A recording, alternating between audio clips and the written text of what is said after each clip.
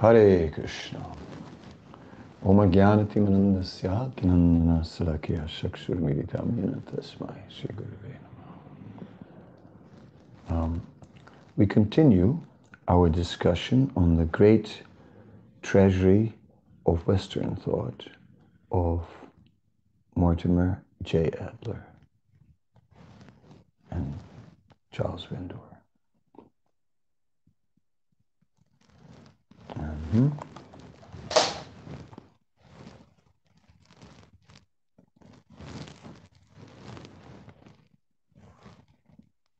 Oh, just a moment, please.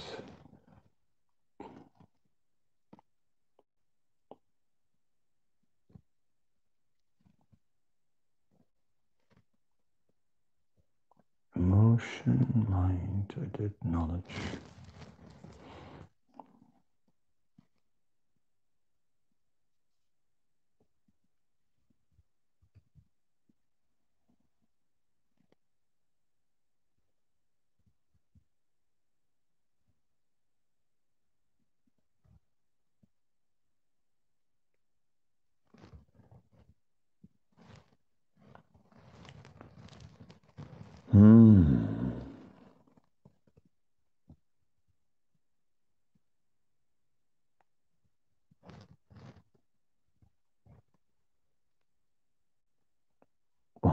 Achilles, the enormous strength of the ocean with its deep running waters, ocean from whom all rivers are, and the entire sea and all springs and all deep wells have their waters of him, yet even ocean is afraid of the lightning of great Zeus and the dangerous thunderbolt when it breaks from the sky crashing.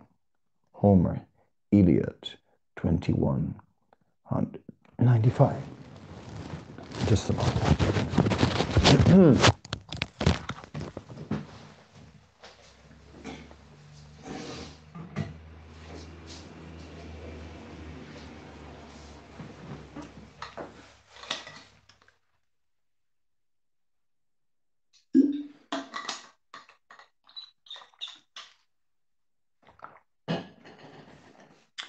Everyone has the experience of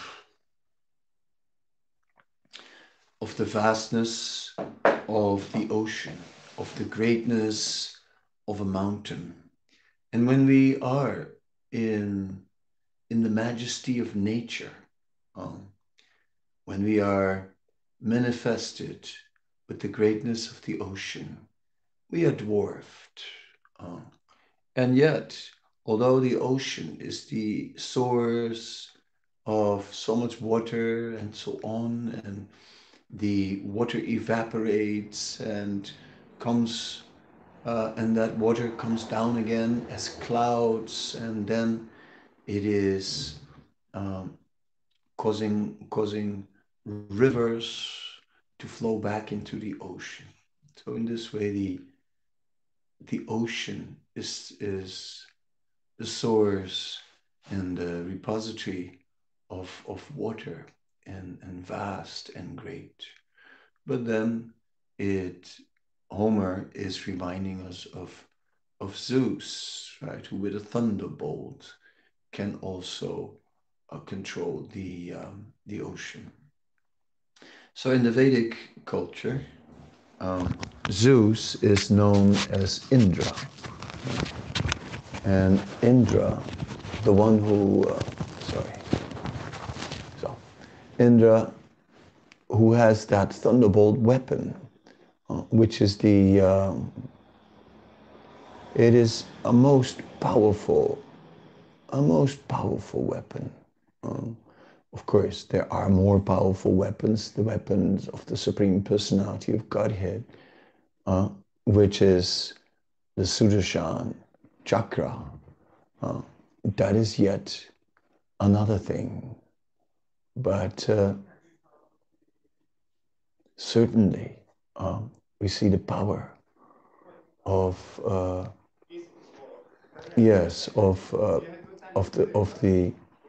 the demigods.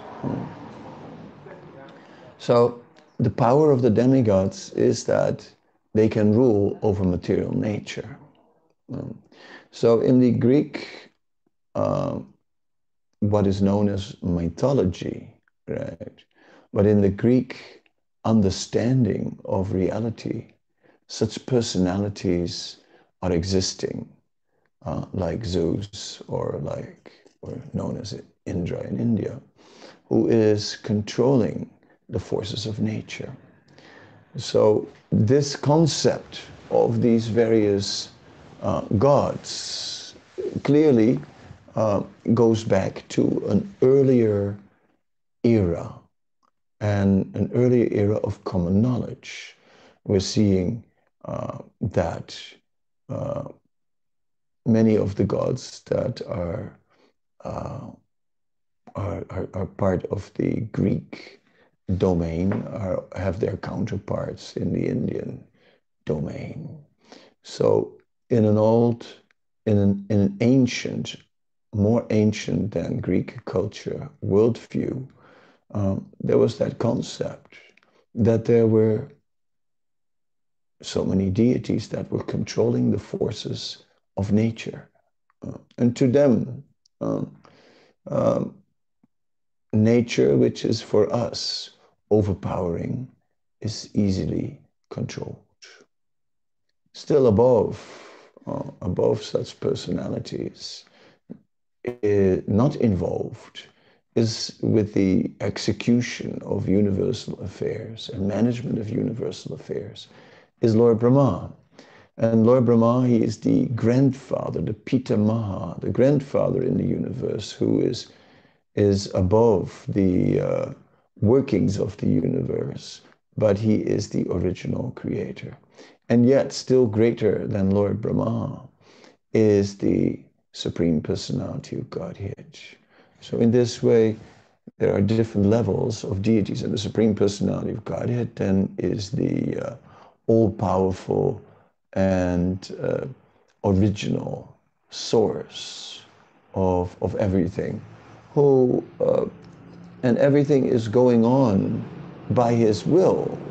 He is the cause of all causes, and yet he is not directly involved in administrating the universe.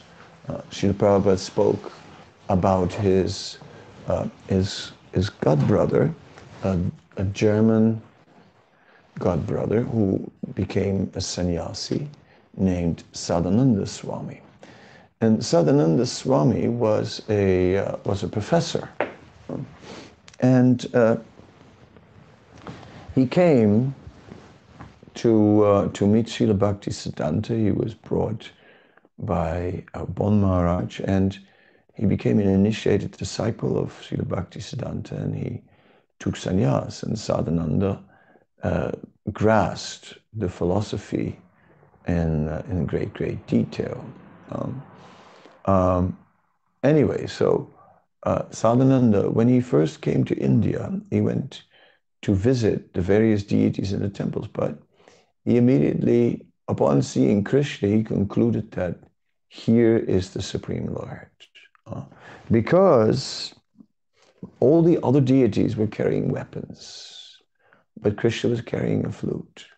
And he's saying the others, they are at work, but Krishna himself, he's enjoying.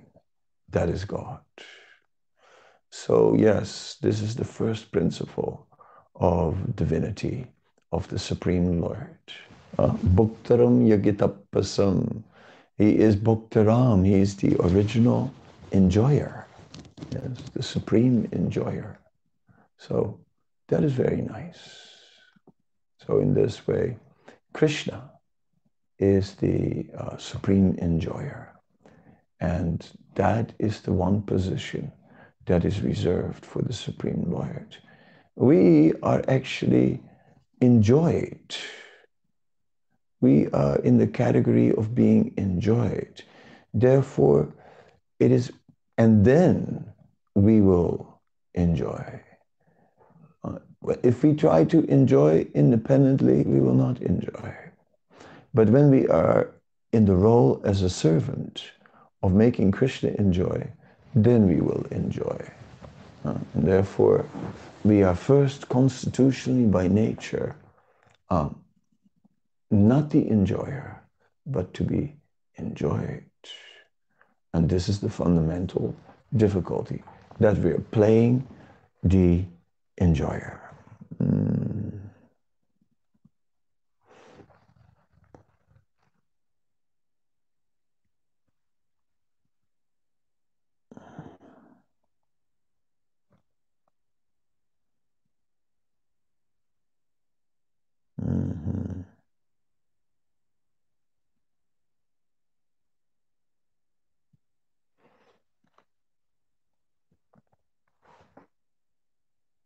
So let us look at some topics, and let us look at some topics that are important for the Vaishnavas. So I'll put in tolerance.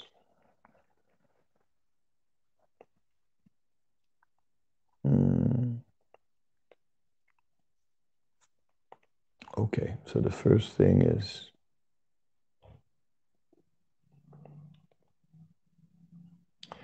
age generally makes men more tolerant. Youth is always discontented.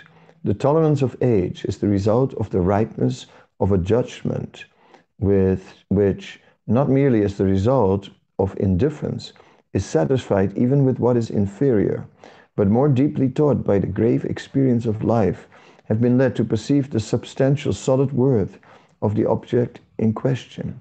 The insight then to which, in contradistinction from those ideas philosophy is to lead us, is that the world is as it ought to be, that the truly good, the universal divine reason, is not a mere abstraction, but a vital principle capable of realizing itself. Hegel, Philosophy of History, Introduction. Okay. Yeah.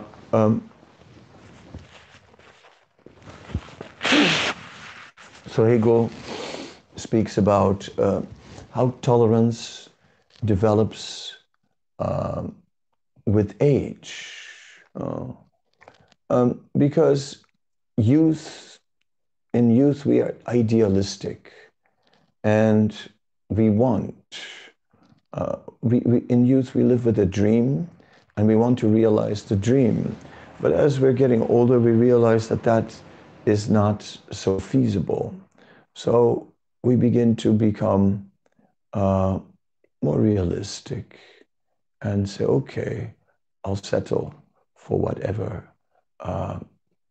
good I can get, and I tolerate what is not so good. So we learn over time to tolerate. That is Hegel's point. And yes, it's old.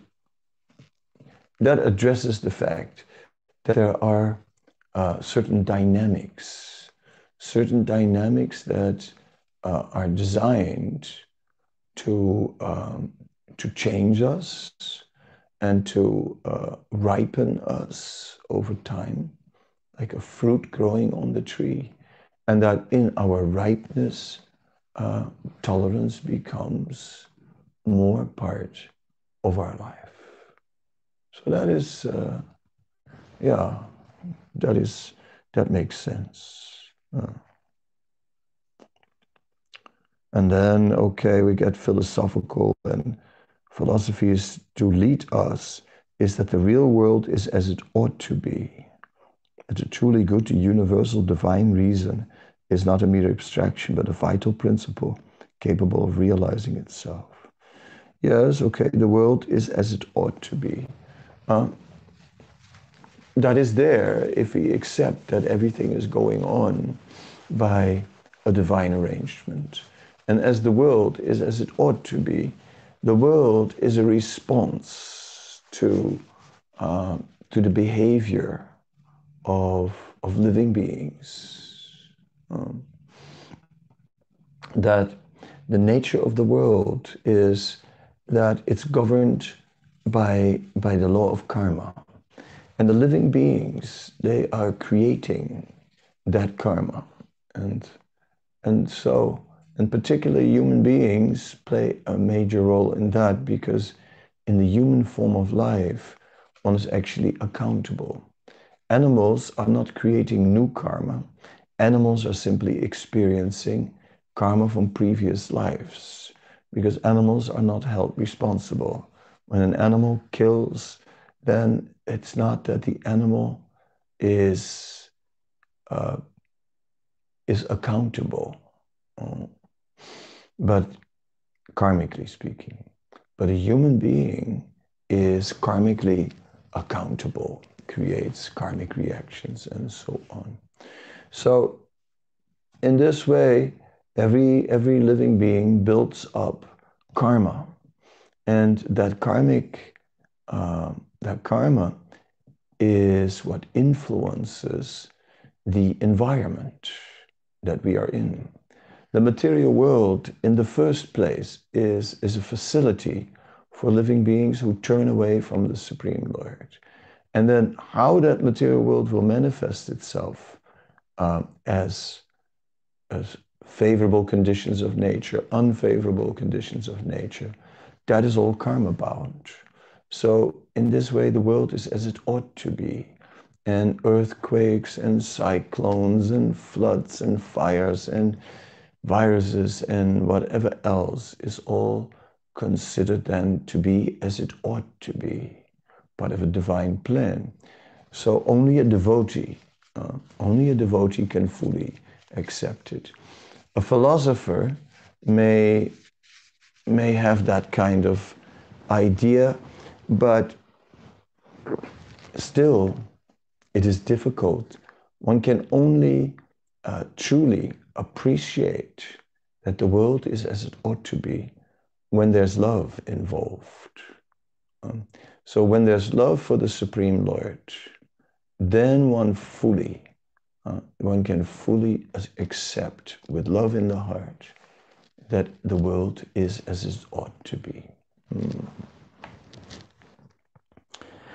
Among the Greeks, we feel ourselves immediately at home, for we are in the region of spirit, and through the origin of the nation, as also its philological peculiarities may be traced further, even to India. The proper emergence, the true palingenesis of spirit must be looked for in Greece first, at an earlier stage. I compared the Greek world with the period of adolescence, not indeed in that sense that youth bears within its a serious anticipative destiny, and consequently by the very conditions of its culture urges towards an ulterior aim, presenting thus inherently incomplete and immature form, and being then most defective when it would deem itself perfect. But in that sense, that youth does not present the activity of work, does not yet exert itself for a definite intelligent aim, but rather exhibits a concrete freshness of the soul's life. It appears in the sensuous actual world as incarnate spirit and spiritualized sense in a unity which owed its own origin to spirit. Greece presents to us the cheerful aspect of youthful freshness or spiritual vitality. It is here first that advancing spirit makes itself the content of its volition and its knowledge, but in such a way that state, family, law, religion are at the same time objects aimed at by individuality, while the latter is individuality only in virtue of those aims. The man, on the other hand, devotes his life to labor for an objective aim, which he pursues consistently, even at the cost of his individuality. Hegel, Philosophy of History 2, Introduction. Okay, so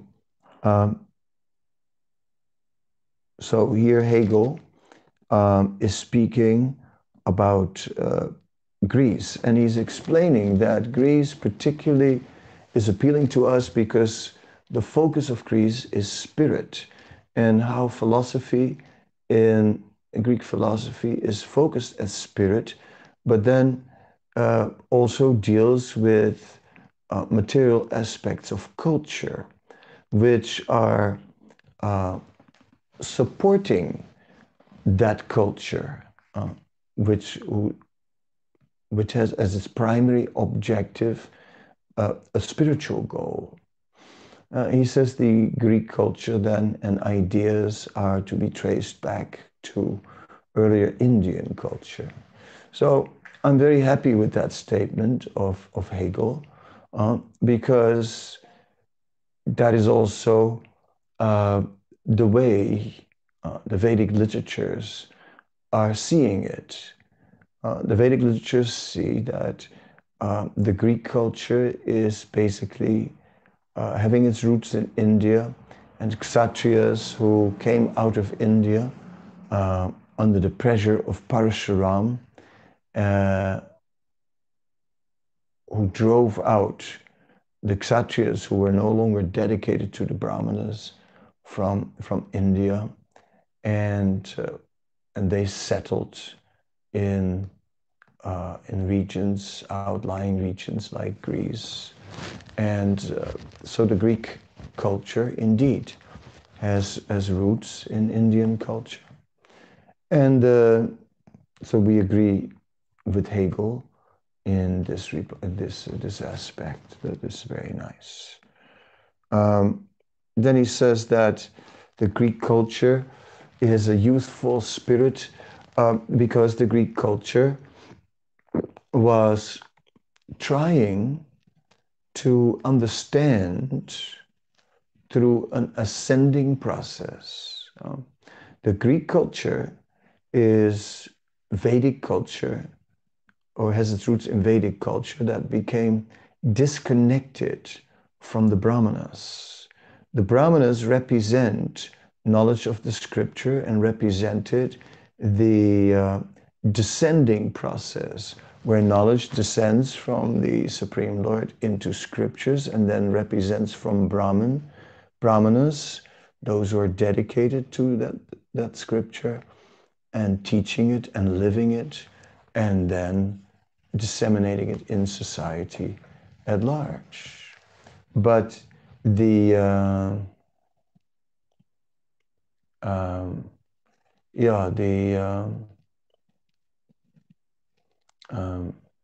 Greek culture, because of being disconnected from Brahmanism or from the guidance of the Brahmanas, started ascending culture, where man, on the strength of his own intelligence, was trying to understand the reality.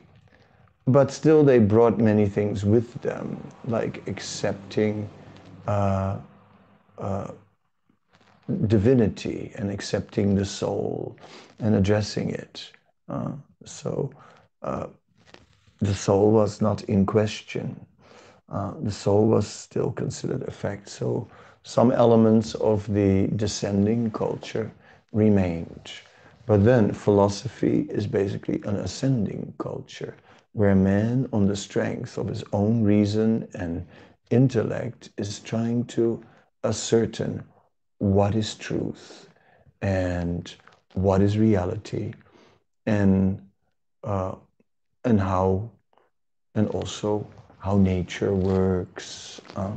Greek philosophers would preoccupy themselves with trying to explain the phenomena of nature.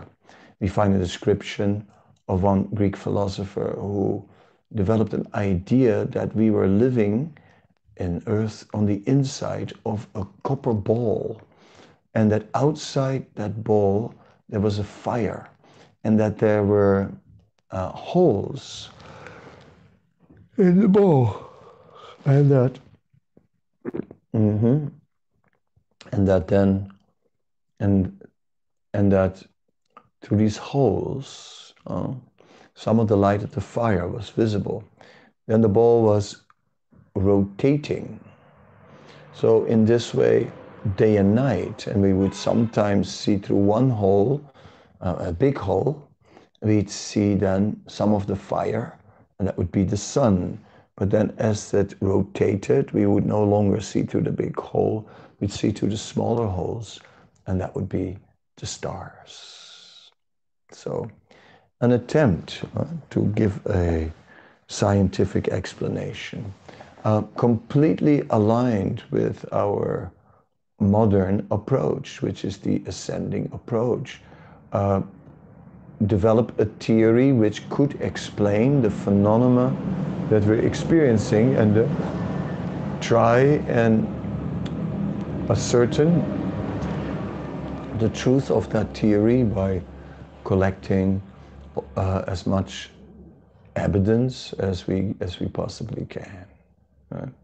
That is the ascending process of gaining knowledge. The descending process of gaining knowledge is knowledge that has been revealed in scripture and then is taught and explained by teachers who are strictly living by the scriptures and dedicate their lives to studying the scriptures and teaching the scriptures. Yeah. Mm-hmm.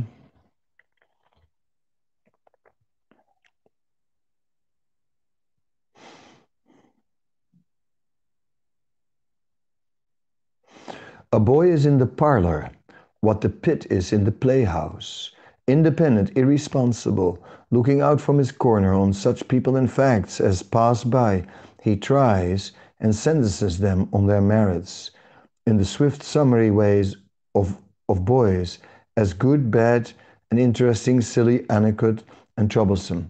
He covers himself never about consequences, about interest. He gives an independent, genuine verdict. You must court him.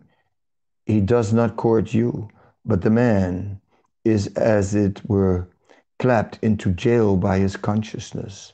As soon as he has once acted or spoken, with that he is a committed person, watched by the sympathy or the hatred of hundreds, whose affections must now enter into his account.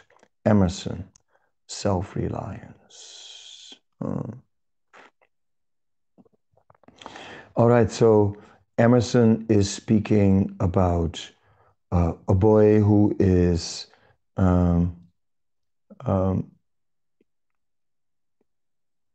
quickly judging things around him and decides what is good, bad, interesting, silly, eloquent, troublesome. But he is not. He's experimenting. He's discovering, and therefore he is following what attracts him. Yes. So he may not. He may be restless. He may make many changes. It said, but a man is like, as if it were clapped into jail by his consciousness. He has made many choices.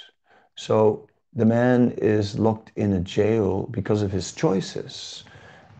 In youth, no commitments, no. Youth is just, the boy is free to explore and to check and just follow his impulses, whatever he likes. The elder person has decided long ago what is good, what is favorable, and he has made commitments and choices. And with that, he's lost that creativeness that a boy has. He's lost that experimenting spirit, and he becomes locked in a jail of routine actions, of which he knows they will produce good results. And he's bought into this, and now he's teaching it. Oh, my son, this is the way. This is the way it's done.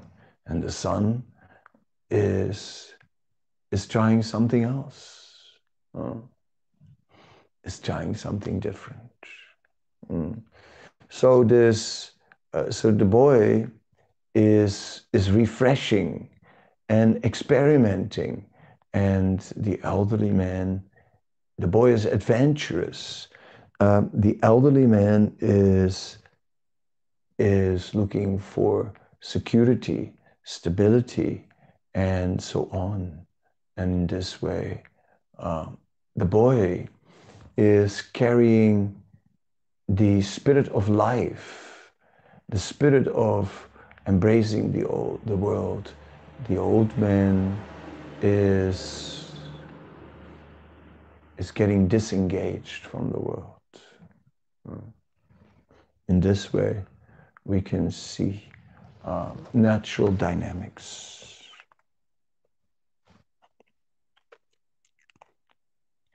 It is time to be old, to take in sail.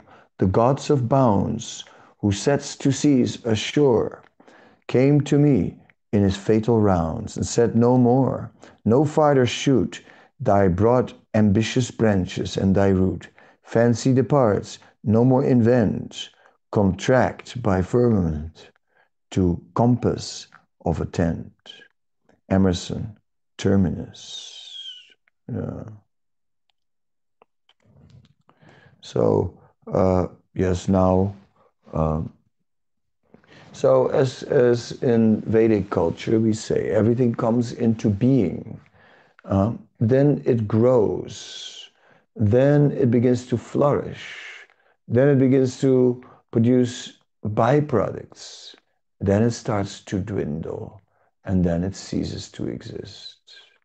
So these sat avikar, or these kind of the dynamics of going up, flourishing, giving off byproducts, and dwindling, and then ceasing to exist, coming to a peak and then coming back down, is found in the work of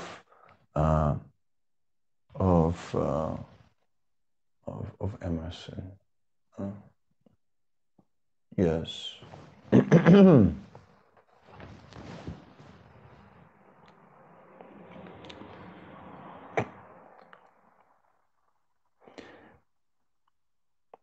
Practically, the old have no very important advice to give the young. Their own experience has been so partial, and their life has been such miserable failures for private reasons as they must believe, and it may be that they have some faith left which belies that experience, and they are only less young than they were. I've lived some 30 years on this planet, and I've yet to hear the first syllable of valuable or even earnest advice from my seniors. They have told me nothing and probably cannot tell me anything to the purpose. Here is life, an experiment to a great extent, untried by me, but it does not avail me that they have tried it. Thoreau, Walden Economy. So Walden expresses the new spirit.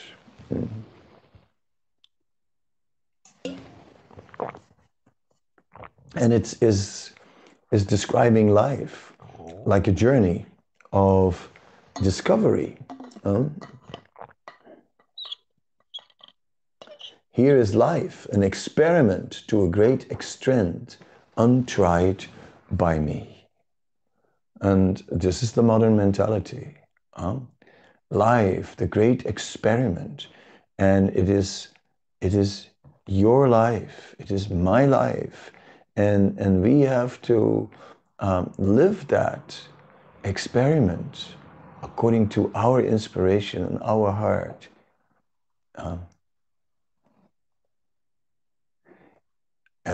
And that is the spirit of the time. I sang in the 60s. It's my life and I do what I want.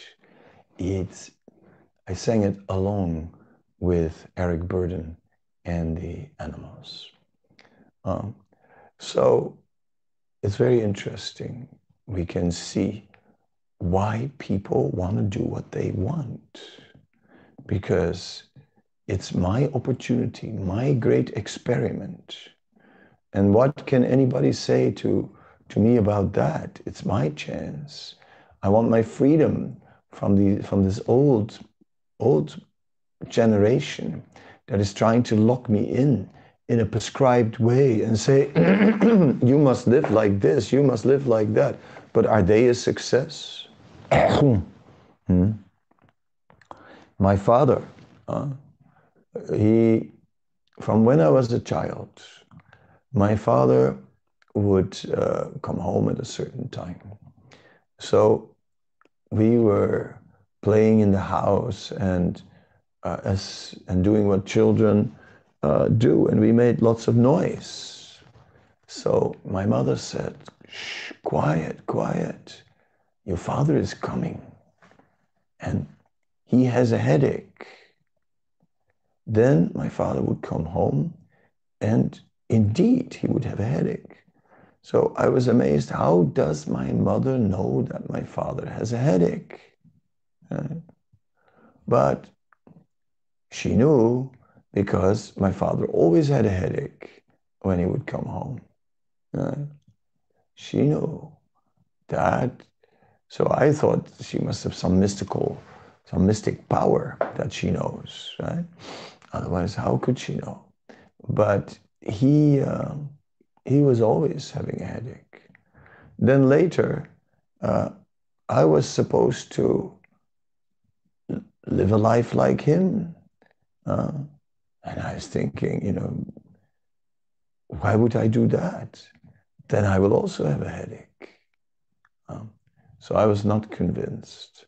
So I was very determined that I would go another direction, and that I would follow the direction of my heart. And I sang a song. Going away is a part of my life, the life I've got to live. I've got to be the one I am. I've got something to give. So in this way, I sang my song. My father didn't like. And I left home on the great adventure, searching. And I wrote, I am nothing but a stranger, always around. I'm nothing but a seeker for what I've never found. Yes. So yes, I was seeking for what is the truth. So this is, and I was ready for the great experiment called life, and live it to the fullest extent. Of course, this is what happens when the process, the descending process of knowledge breaks down. When the knowledge coming from the Supreme Lord manifests in Scripture and then lived by saintly personalities who actually thoroughly realize the conclusions of these scriptures and then teach it to others, so with realization, then that knowledge carries a lot of meaning, and then it becomes very convincing. But if the elder generation is still carrying some tradition left over from a descending process, and they have a little knowledge of it, not complete, and no realization, then it becomes dry and stale. And people begin to disconnect from that ancient culture and tradition that has descended over the ages. It started from the Supreme Lord. But because there's no more realization by the people who teach it and less knowledge, then the next generation is not inclined to follow. And they want to live their life as the great experiment and experience life to its fullest, according from the heart. So this is where India is going now. Then there is the next stage where even the tradition of the descending process is gone, right? Is virtually gone, because then we have a few generations who have just lived a life according to their own inspiration and living it to the fullest. And scripture and ancient tradition is something that's now like in the background and slowly and sort of remote and old-fashioned and how relevant to today. So all of this considered, yes, we are appreciating how, when we are giving up the descending knowledge, which comes to us through realization as a gift, without realization, we are down. Then we are beginning to rely on our own intelligence, and we begin to follow the ascending approach. And we're looking, let me try this, let me try that experiment. And everything becomes an experiment and based on our own impulses and so on. But of course, we are not successful.